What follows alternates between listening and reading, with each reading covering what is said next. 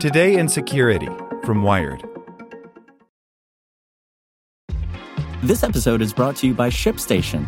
You know, some things take a lot of work, like sending little robots to far-off distant planets. And just as that's challenging, so too is running a successful e-commerce business, especially when there's so much to do. So I want to introduce you all to ShipStation.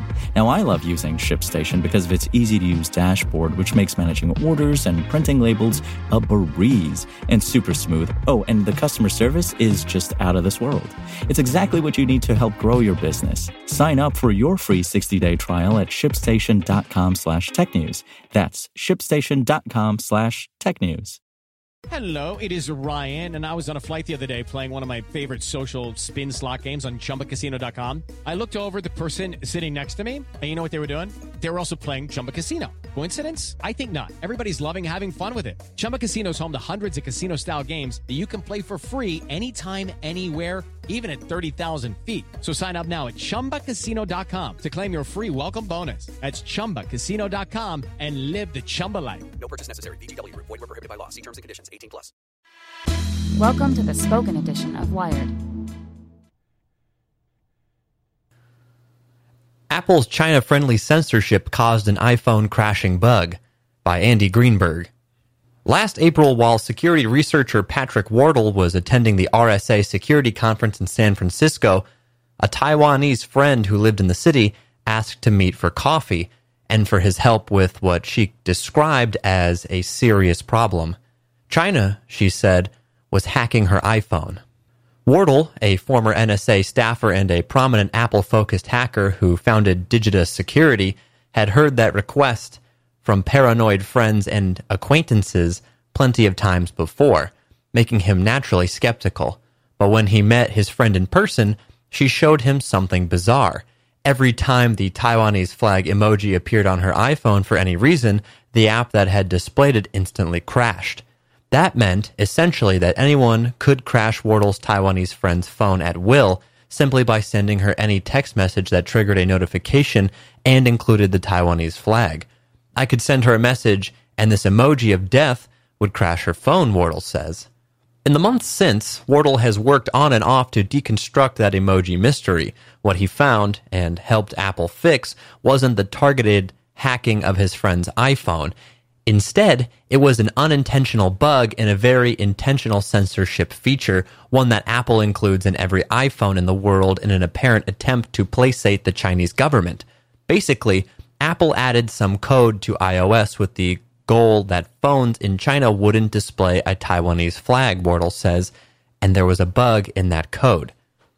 Since at least early 2017, iOS has included that Chinese censorship function.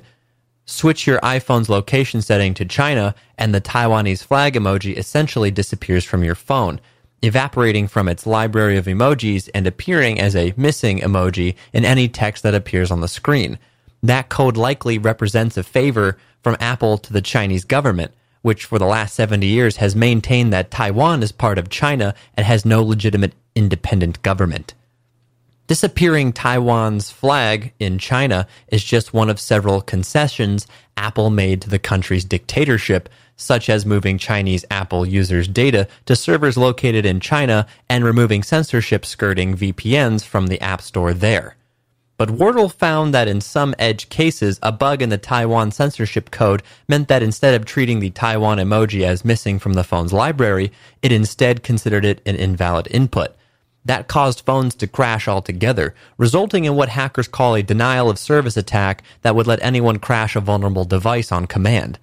Wardle's still not sure how many devices are affected or what caused that bug to be triggered only in some iOS devices and not others, but he believes it has something to do with the phone's location and language settings.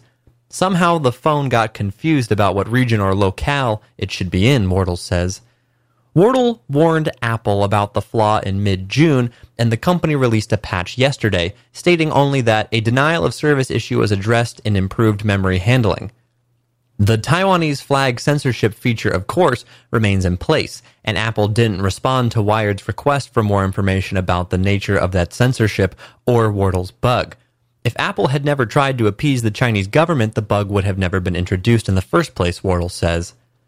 The Taiwanese flag crash attack was never much of a serious security threat, and it's not clear if it affected a significant number of iOS devices. But Wardle points out that it's still an unpleasant reminder of the hidden censorship code in every iOS product and Apple's conflicted interests as it tries to negotiate the demands of repressive governments. Wardle contrasts that censorship concession to Apple's clash with the FBI over encryption in 2016 when it took a strong stance on civil liberties in opposition to government demands. They say we're not going to spy on our users, but if China asks, they'll build censorship into their devices and not really talk about it, Wardle says.